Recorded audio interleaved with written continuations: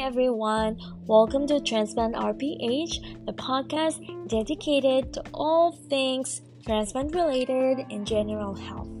I'm your host, April, a transplant pharmacist.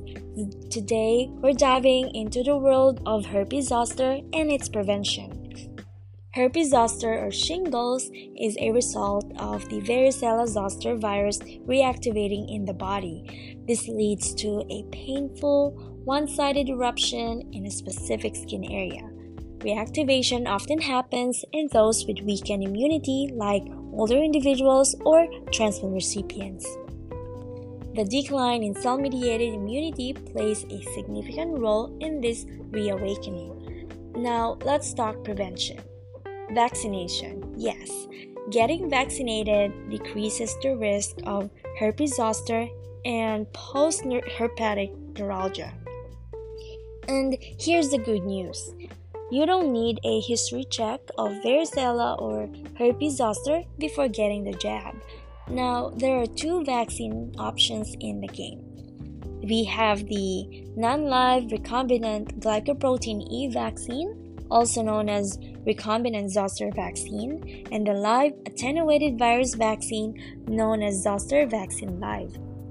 While Zoster Vaccine Live is not available in the US, the recombinant Zoster vaccine takes the lead.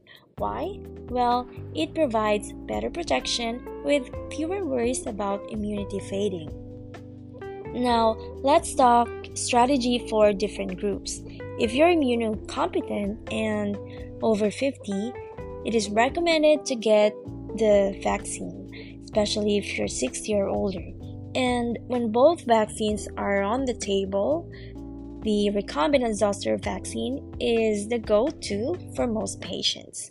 It packs a punch against herpes zoster, and the side effects are usually mild to moderate. Now, for our immunocompromised buddies, those planning future immunosuppression, you're up first. Zoster vaccination before immunosuppression is a must. The recombinant zoster vaccine is the star here, but if it's a no-go, the Zoster Vaccine Live can step in, given it's administered at least 4 weeks before therapy starts. Now, for others in the immunocompromised crew, it's a bit trickier. While zoster vaccination is reasonable, it depends on factors like your specific condition, the type of therapy, and the risk involved. Consult with your healthcare team for the best advice.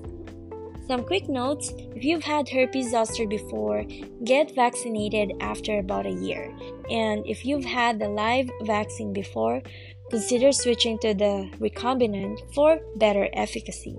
Timing matters, so you'll have to get the 2-dose recombinant series at least 8 weeks after the live vaccine. Last but not the least, a heads up on contraindications. Recombinant zoster vaccine might not be your best friend if you have a history of Guillain-Barré or hypersensitivity to its components.